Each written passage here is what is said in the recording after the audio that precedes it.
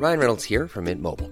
With the price of just about everything going up during inflation, we thought we'd bring our prices down. So to help us, we brought in a reverse auctioneer, which is apparently a thing. Mint Mobile Unlimited Premium Wireless. How to get 30, 30, bit to get 30, bit to get 20, 20, 20, bit to get 20, 20, bit to get 15, 15, 15, 15, just $15 a month? Sold! Give it a try at mintmobile.com/switch.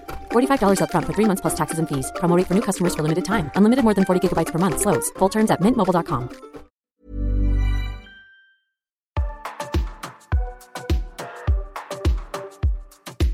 Hello and welcome to HuffPost's weekly podcast, Am I Making You Uncomfortable? Presented by me, Brogan Driscoll. And me, Rachel Moss.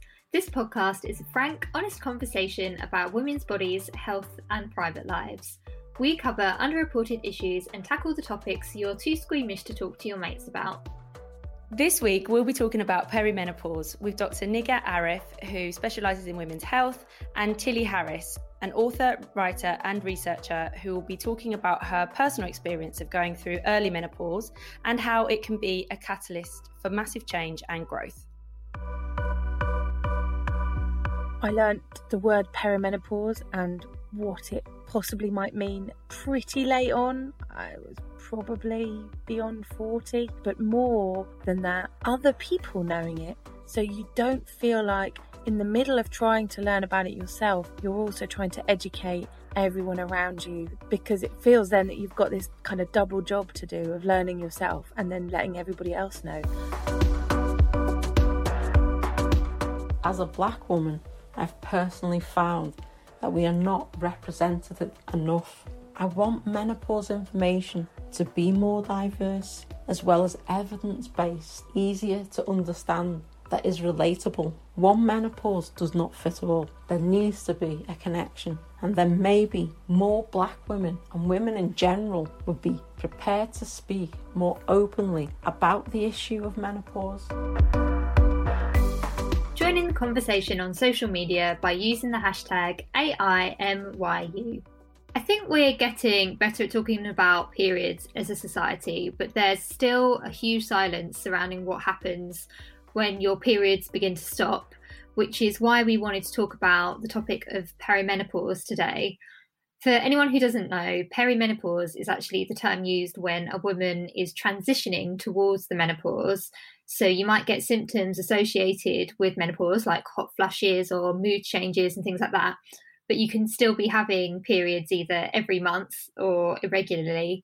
And it's quite confusing because the two terms are used interchangeably when medically speaking, menopause literally means when you haven't had a period for a year, whereas perimenopause is the whole transition up to that. So you can have no period for 10 months and then you have a period and you're still not menopausal. You're technically perimenopausal.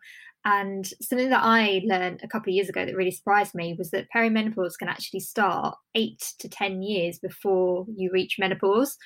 So for listeners, hearing this, it can start a lot earlier than you think, actually, and probably something we need to talk about sooner rather than later. So people kind of tend to use the word menopause for that whole period. Exactly, yeah. Say period there. That whole duration of time. So the hot flushes and all of that kind of stuff. When you told me this, I was like, okay, so meno, like menstruation, blood. Menopause is when the meno ends. And then if you add peri, which means like around, apparently. I looked it up before we started recording. So that means around the blood ending, for anyone who's interested in the breakdown of the word itself. I think the word is important, right? Because although we can use both interchangeably, kind of colloquially, it's a bit like the whole vagina-vulva conversation, I think. Like, why do we not know the correct words to do with our bodies so frequently? Yeah. And it doesn't massively matter if you use the technically incorrect one, but it's important to know the correct one, in my opinion.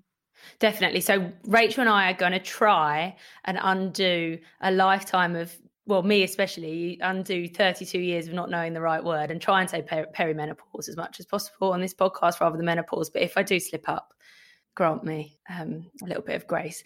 But I'll be honest, I haven't given the menopause or the perimenopause much thought in my life. I think I don't think many people do really. When you're in your 20s and 30s, it seems like such a distant prospect, but it really isn't. And we know that quite a few people experience early onset menopause. Sometimes this happens completely unexplained and out of the blue, and other times it's a direct result of treatment for a health issue like cancer or endometriosis potentially.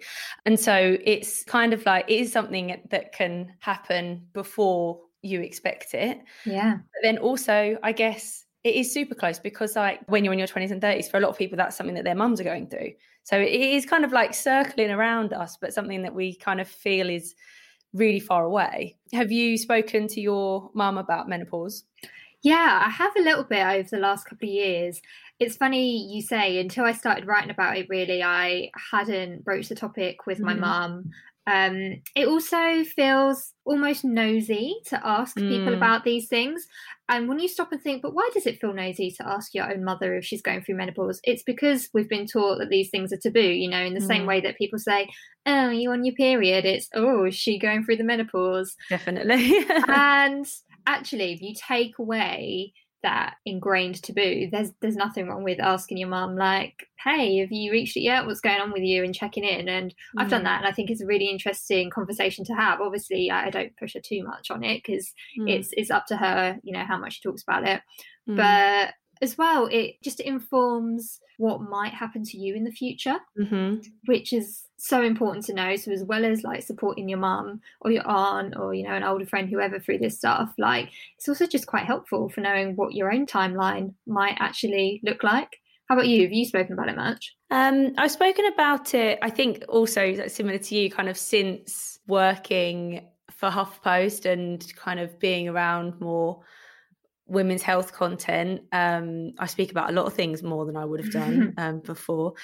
But yeah, we've had like a brief conversation, but nothing too detailed really, which is funny because I know from like the research for this podcast that there's 13 million women in the UK are either perimenopausal or postmenopausal, and the symptoms can last up to 15 years, which is crazy if you think about it. That's such a long period of your life, and some of the symptoms can be like extremely debilitating and just kind of awful to go through and really tough. So it is really important to talk about, especially with like loved ones, and I guess to think about with like people that you're working around and being around every day, so your colleagues and everything. But yeah, something that we should talk about more. I am really glad that things are starting to change a little bit. There are some great community groups working in this area now to talk about perimenopause more. So there's one in the UK that's called Magnificent Midlife, and that's a podcast and community group where women share their experiences. And then there's an app called Caria, which was developed by people in the US, but you can use it in the UK too. And that allows women to share their perimenopause symptoms and talk to one another about it. There's a great community aspect on there. And of course, we've got a load of celebrities starting to talk about their experiences now too, which really helps. Jenny Eclair's got a book coming out about all this soon. Actor Viola Davis has spoken about it. And of course, we could not do this episode without mentioning that iconic scene in Fleabag where Kristen Scott Thomas spoke about how great life can be after menopause. We have pain on a cycle for years and years and years, and then just when you feel you are making peace with it all, what happens? The menopause comes. The fucking menopause comes, and it is the most wonderful fucking thing in the world. And yes, your entire pelvic floor crumbles and you get fucking hot and no one cares, but then you're free. No longer a slave, no longer a machine with parts. You're just a person in business. I was told it was horrendous. It is horrendous, but then it's magnificent. Something to look forward to. I love that scene so much. I remember coming in to work the next day and talking about it at length in our morning meeting. It was a really great moment. I think just kind of the reaction to that moment really kind of showed how important it is to kind of talk about that period in women's lives, and was kind of a bit of the inspiration for us to do this podcast episode. So can't wait to get into it with our guests.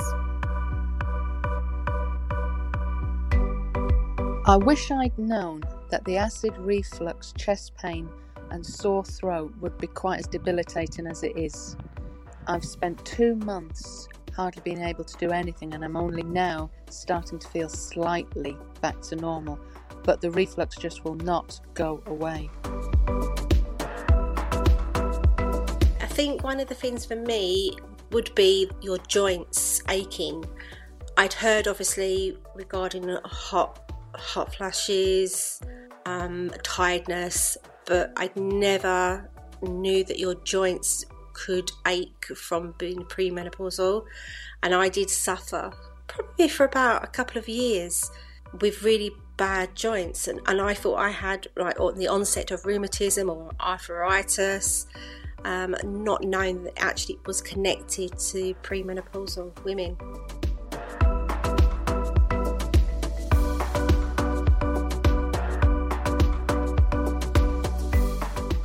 Joined by Dr. Nighat Arif, who specialises in women's health. She also works as an outreach clinician, meeting with doctors, nurses and residents to discuss the unmet health needs for Pakistani communities. Dr. Nighat is passionate about making perimenopause a less taboo subject. Thank you so much for joining us today. We're really excited. Thank you so much for having me. I'm genuinely honoured. This is amazing. First of all, we wanted to know, what are some of the kind of big myths around perimenopause that you'd like to bust? Well, I think that we've got to be able to be more open-minded around age, because it was always like, oh, perimenopause or menopause can only happen to older women. Well, no, it really can't. Younger people can start experiencing symptoms. And actually, there are symptoms that come about that will only appear at certain times, and they wax and wane. They come and go. Hormones fluctuate anyway. They're all over the place.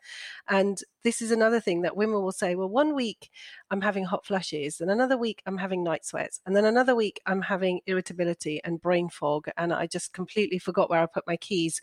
And then the other thing is that women get are psychological symptoms, and this is really underestimated. So this is self-confidence, lack of self-esteem, irritability, tearfulness without any reason. Little things will happen. They're absolutely fine throughout the day, and then the evening is when their sort of anxiety starts creeping in. Why is there a kind of, I guess, lack of information out there, or is the kind of training adequate? Like what's kind of going on there? There seems to be a bit of a disconnect between how women are experiencing this and then how it's being recognised. I think it is because there is this, it's seen as a natural process, but my argument is so is periods and pregnancy, yet we give so much attention to a woman, rightly so, when she's pregnant, because we want to pick up health complications.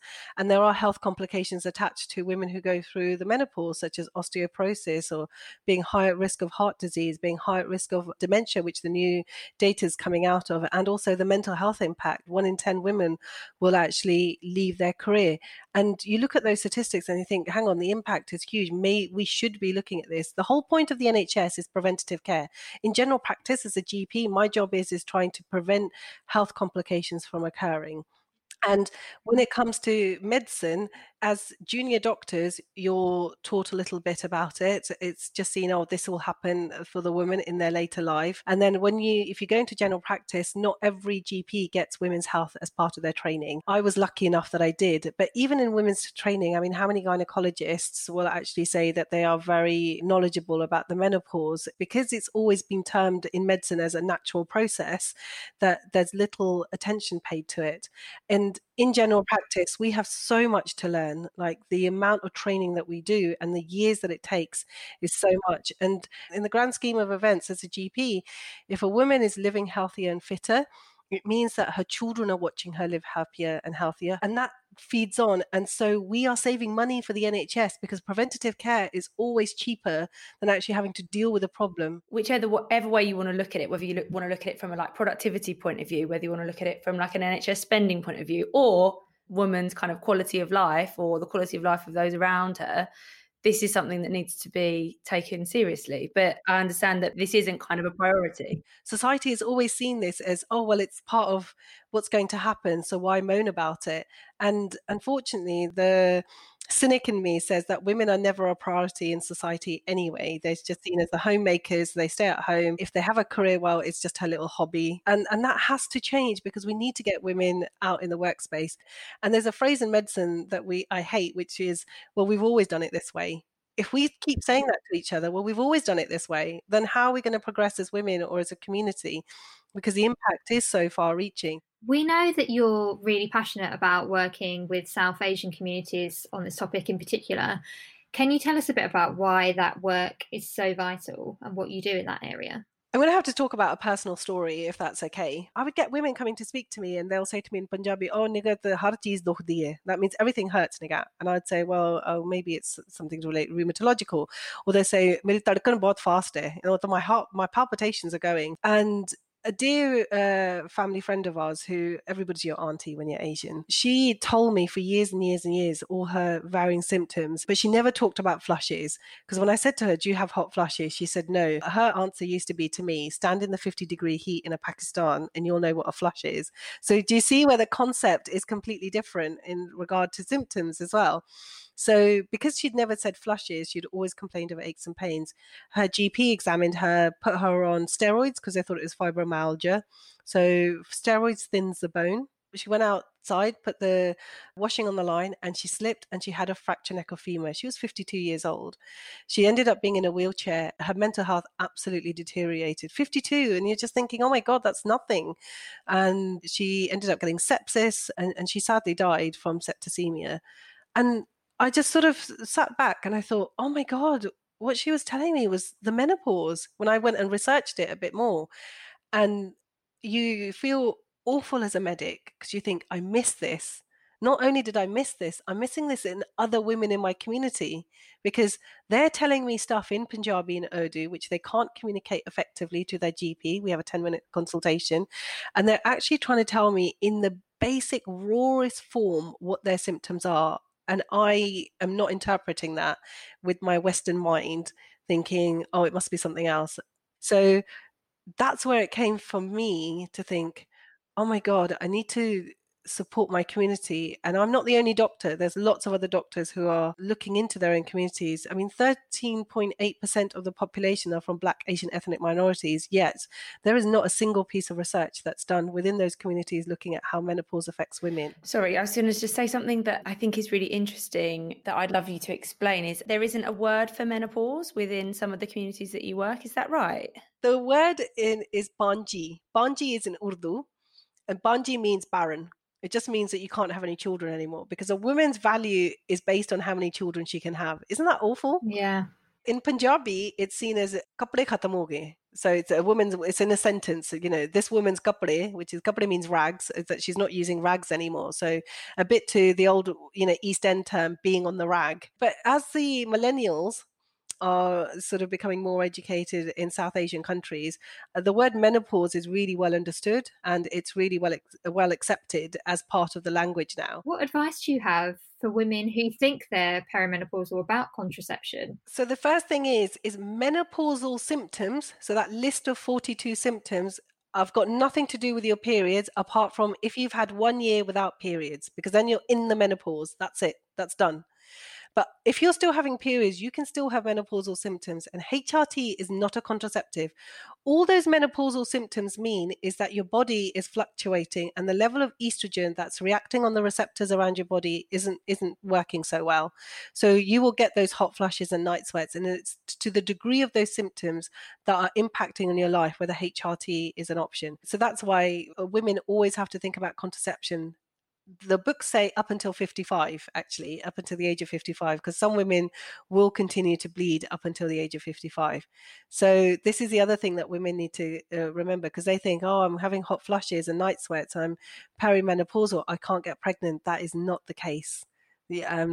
Those blighters will get anywhere.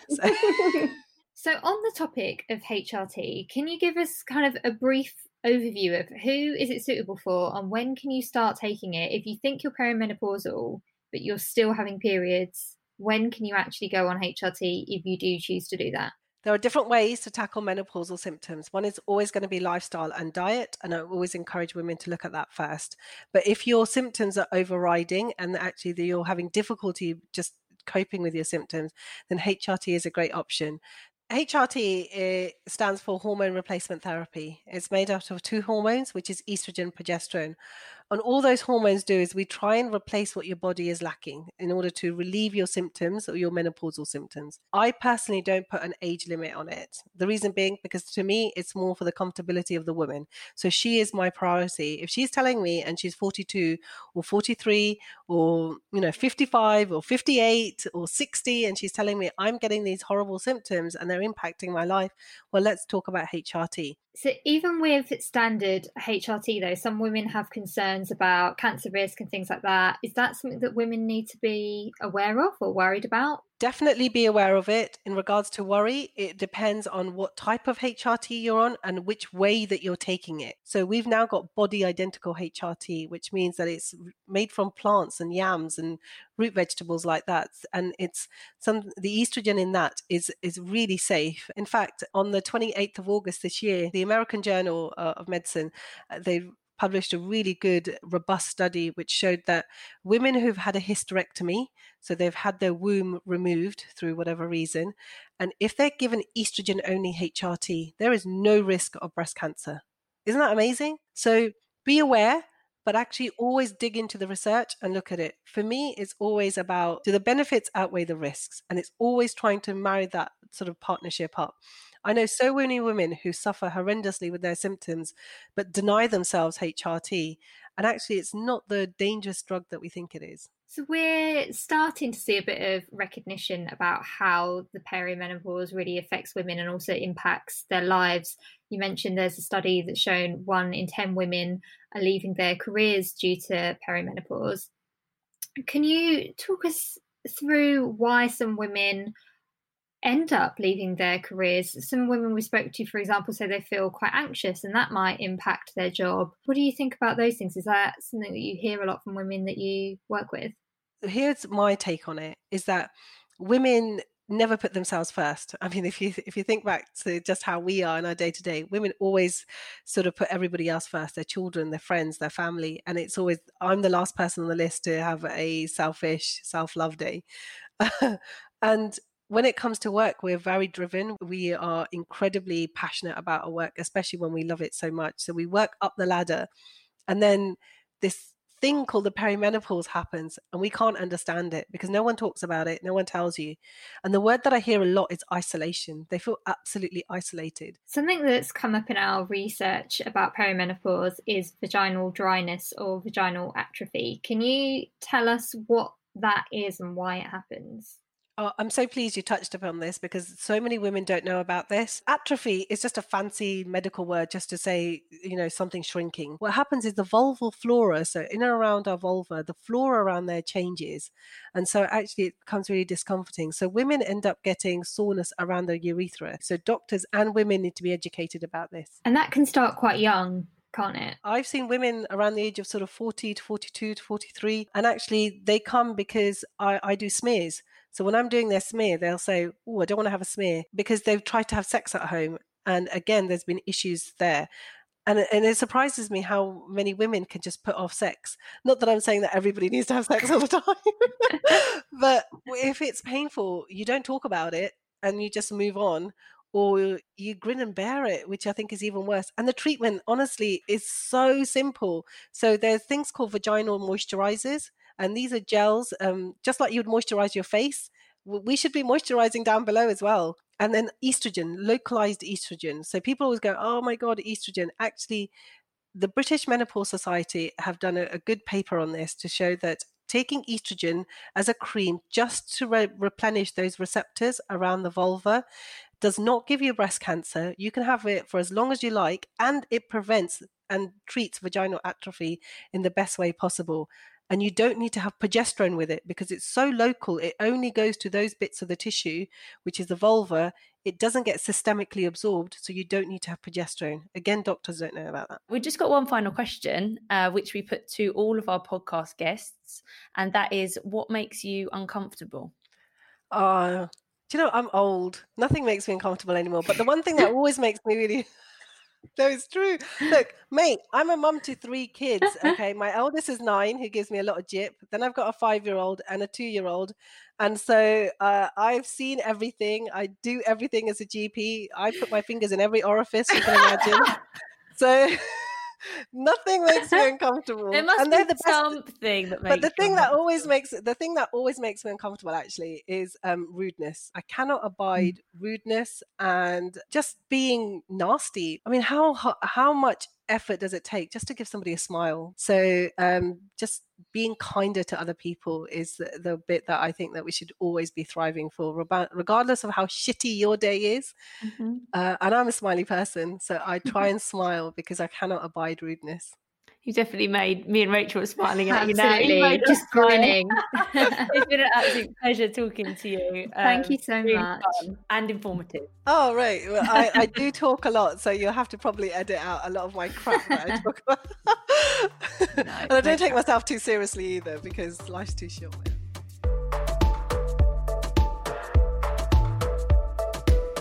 I wish I knew how much weight I was going to gain around my middle and my breasts. It came so fast and I had no idea. It started at the middle of the pandemic, so I assumed it was that, but nothing else seems to be working, and it's really making me very sluggish and extremely uncomfortable. And clothes definitely do not fit. So that's the one thing. I don't think I realized how much weight was going to come on. I'm up 25 pounds. I really wish that I would have known about the anxiety in menopause, because it's like being on a crazy roller coaster ride. The moments that you don't feel like yourself, the anguish, the sadness, it's a lot to take in. I just wish that there would have been like a warning, because nobody ever really acknowledges the symptoms of menopause, and anxiety is probably the worst. The thing that surprised me most about the perimenopause, it's not just night sweats and hot flushes, it's all the other symptoms that go with it. For me, it's the anxiety. I thought I was going insane. I keep forgetting things. My mood is so low. I felt exhausted. My skin was dry. My hair was dry. Everything is dry. And that's the thing that really did surprise me the most. You just heard from Dr. Nighat Arif, and now we're joined by Tilly Harris, who is a writer and psychosocial researcher. She interviews women to investigate their choices and desires.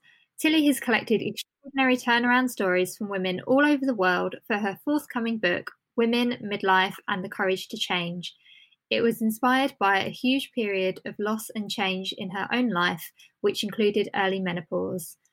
Tilly was around 39 and married with 2 babies when she learned about her own early menopause. So Tilly, thank you so much for joining us today. Hi, it's good to be here. So can you talk a little bit about when you first started experiencing symptoms and what initially triggered your concerns? Yeah, of course. So, I mean, it's strange because I was experiencing some pretty brutal symptoms, but I didn't necessarily detect them as perimenopausal. Okay, so I had like really heavy erratic periods, but then I just had 2 babies, right, in 2 years, so you put it down to that. And also, I was really short of patience. Like, I remember really struggling to stay being a lovely mummy at bedtime and all of that kind of stuff. And I had so much going on in my life. I think what happens to women in that particular period where something like perimenopause kicks in is that you're already pretty oversubscribed. So you have a tendency to put it down to the other things going on around you. You don't see it coming. And I know you were going through a tough personal time during that period when it first started. Did that all play a part?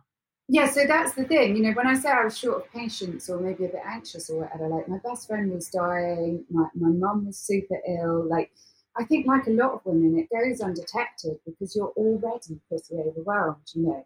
So your diagnosis was far from straightforward as well. Could you talk us through the kind of steps that you took to eventually get diagnosed as going through the perimenopause? Yeah, so again, like a lot of women at that stage of your life, you know, self-care is at the bottom of quite a long list. And so even just getting to the doctors can feel like quite a big deal because you're running a company, you're running a house, you've got your children, you know, you're doing whatever you're doing. And certainly for me, I felt self-indulgent and like I was making a fuss to keep showing up at the doctors going, this can't be normal. I don't feel good, you know.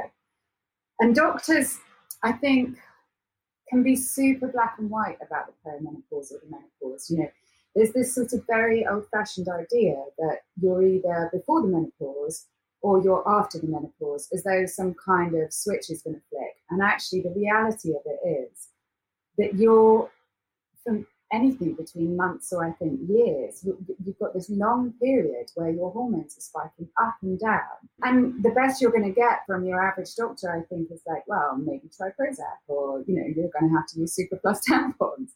And the whole time you're thinking that you don't have space for this in your life, so you're just going to keep going. In the end, I started to feel like, oh God, maybe there's something super wrong with me. You know, maybe I'm really not okay. Like maybe I've got cancer, or maybe because I was really not well, like my hair was falling out.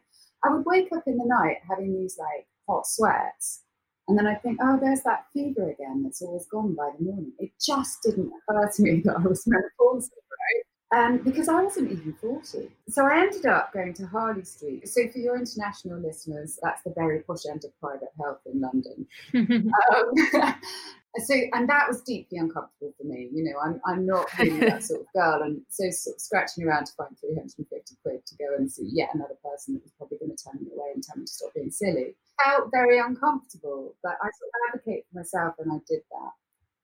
And they had my blood test before they saw me. So by the time I walked into the consulting room, they knew what was wrong with me before I did. And the consultant looked really shocked to see me, and she was like, "Oh, you're so young." And I was like, how do you mean? You know, so we had this conversation, and I remember it sort of dawning on me, and I was like, are you saying I'm going into the menopause? And she was like, no, that ship sailed. You've been through the menopause. You're done. Yeah, it was really shocking, really shocking.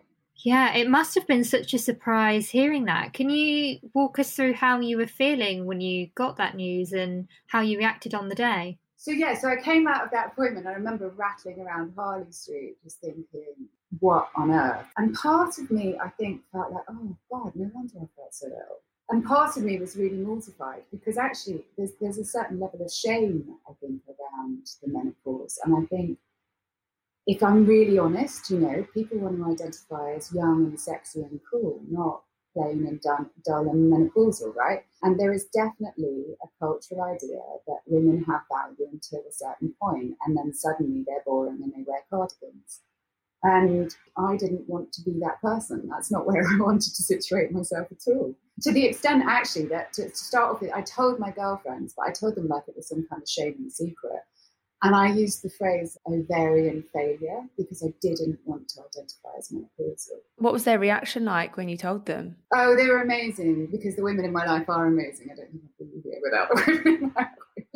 But I mean, again, they were just, everybody was a bit like, what the fuck? You know, it was like really full on news. And I think now it doesn't feel like that, but that's because I've had time to circle it and take it on board. But it was really shocking at the time. So shocking that actually affects how you respond to medication. Because when you have a diagnosis that you don't want, you also don't want the medication that goes with it, because you just don't want to identify with it at all. So the consultant, wanted me on HRT, hormone replacement treatment, straight away.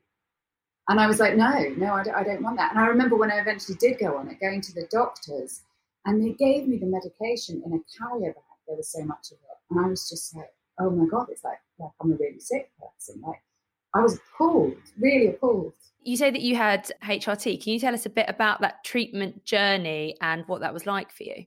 Yeah, I did do quite a lot of research, because I think a lot of the advice out there is quite out of date. So there's a whole bunch of stuff around what's safe and what's not safe, and what's a risk and what's not a risk. But it's really worth diving into, because in reality, especially for women that are quite young, it's generally more risky not to be on it than to be on it. So definitely worth pursuing. And then there's the issue with dosage, right? You know, I had a little bit too much progesterone for a while, so that made me put weight. The estrogen, so that's the one that makes your skin and your nails great, and you sleep well suddenly again, and all that.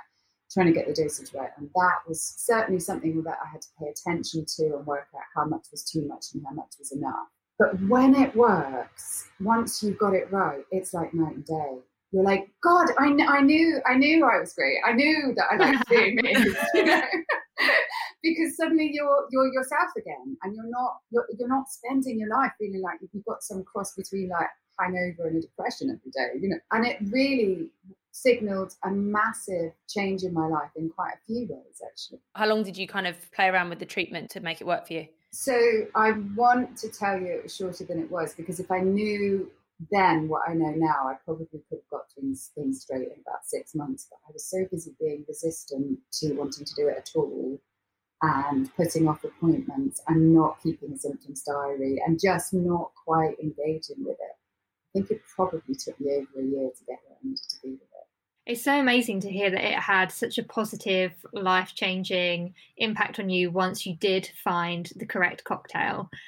Can you tell us a bit about how it changed your perception of yourself and also how you related to other people? We have a big thing about valuing women for being young and sexy. So no wonder nobody's particularly excited about going into menopause, right? Because it's got a branding problem. The whole of midlife's got a branding problem. It's not something anybody wants to identify as. But the truth is, you're never, once you're in your 40s and 50s, you're not going to be as young and beautiful as your 20s and 30s. That's a fact, right? But there are other facts, like you will get a growing sense of your own value and worth.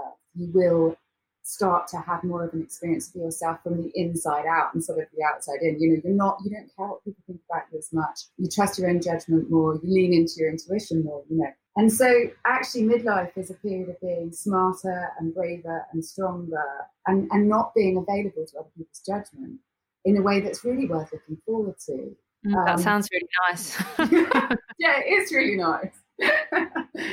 I think that leads us really nicely on to the book that you're writing, which is called Women, Midlife and the Courage to Change, about women who have changed their lives completely, particularly after a significant moment in their life.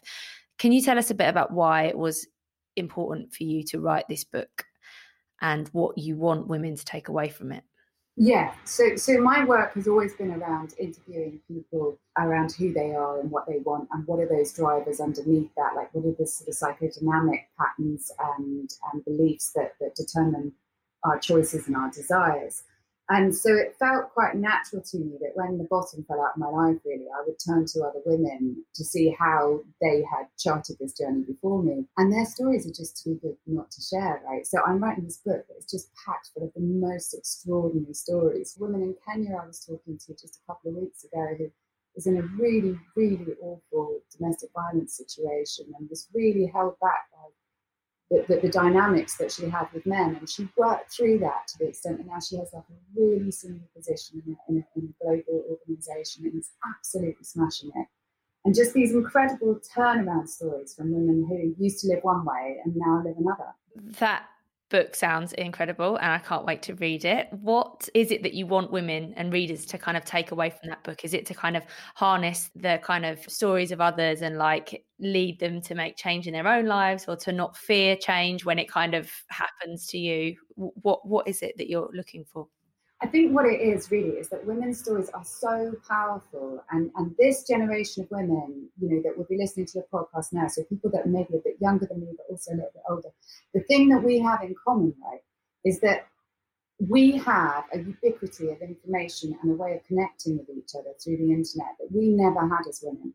So for the first time ever, we get our information not filtered through old white men, right? And because of that, your listeners won't have the same perimenopause as mine, because this is what your show is. This is what Me Too is. This is what, calling the diet industry out for making people feel fat is.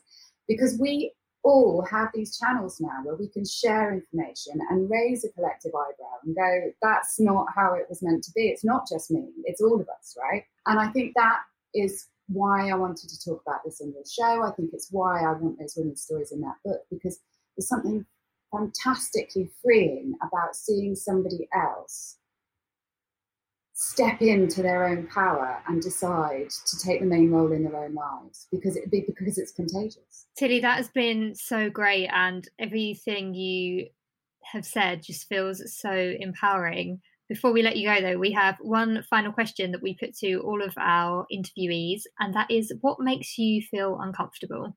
So what makes me uncomfortable at the moment is something I was thinking about last week. So many of the women I interview give me this line, which is, and then I realised I needed to start looking after myself, because if I didn't, I would be no good to anyone else. And it enrages me, because it's this idea that as women, self-care is only relevant once you're a depleted resource for someone else, as though your own value is not worth enough. Like, all the nice things have to be earned by discomfort first. You have to offset it somehow. But I feel that as women, we really need to own this sort of unapologetic pursuit of joy. I feel like we need to say, I'm doing nice things because they're nice. I don't have to earn them or apologise for it. God, what a great answer. I absolutely love that. It's just, rebranding self-care as just having a good time because I'm great and I deserve it. Yeah, exactly. It doesn't have to be offset with misery first, right? That's absolutely brilliant. I love that. I'm going to carry that mantra with me from now on.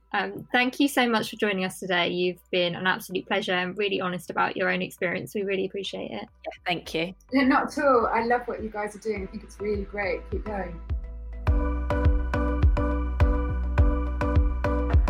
Many women don't even know of the existence of perimenopause, and certainly not when it can start, often early 40s or even younger, and how long it can last, probably several years. I wish I'd known it wasn't a time of loss, as we are taught to believe. Rather, it's an opportunity for us to take stock and work out what's next. If we experience bad symptoms, that's a warning, like the canary in the coal mine, that all may not be right with how we're living our lives, and we may want to make changes for long-term health. It's not the time to start fighting our wombs, but rather to go with the flow, or lack of it. There is so much we can do to increase our chances of an easier transition. For me, perimenopause was a gift, even though it meant my period stopped 10 years earlier than normal. The end of my fertility has become the most fertile time of my life. Being off the estrogen roller coaster is brilliant. You just heard from Tilly Harris, and you can follow her at tillyharris.official on Instagram, and that is Tilly spelt with an IE. Do look out for her new book, Women, Midlife and the Courage to Change, when it comes out soon. I know I will. It sounded amazing. It Rachel, really did. Didn't it? I felt so inspired. I was like, yeah. But that was really great. But what I really enjoyed speaking to Tilly, apart from like all of her great insight and her sharing her personal story and looking forward to that book, is that she was sat on the floor in her next door neighbour's living room because her children were being too loud for her to record the podcast, which I just thought was brilliant. And then we also had Dr. Nigar Arif earlier on the podcast, who was coming live from her surgery. So I know, it was great. I loved it, how they were so contrasting but so professional. Women adapting to challenging circumstances, which is basically what this whole episode is about. Oh, I like the way that you did that there, Rachel. I feel like a one-show presenter. Which is also her aspiration, if anyone is listening to this. Yeah, Matt Baker's gone now. God, this is such a weird sidetrack. Anyway, I learnt loads about the perimenopause today. I loved both of our guests. I also thought both of them had a lot to say about the challenges, which is really important for us to hear, but also about life the other side, which is really empowering. And I think also equally important to shout about. It sounds that there are ways, as long as people are able to kind of identify their symptoms and get the treatment that they need, that there is kind of a way through it and loads of positive things to take out of it as well. So it's not necessarily something that we should fear and therefore like not talk about because we're kind of so scared of what's coming. It's just, as Tilly said, actually, it's really important to lean into things that are difficult, and that's often the only way to kind of get the most out of the situation. That's it this week from Am I Making You Uncomfortable? Please subscribe to our podcast and give us a lovely review. I'm Rachel Moss, and you can find me at Rachel Moss _. And I'm Brogan Driscoll, and you can find me at Brogan_Driscoll. This podcast is produced by Crystal Genesis. Our assistant producer is Rachel Porter, and our sound engineer is John Johnston. You've just listened to Am I Making You Uncomfortable? #AIMYU.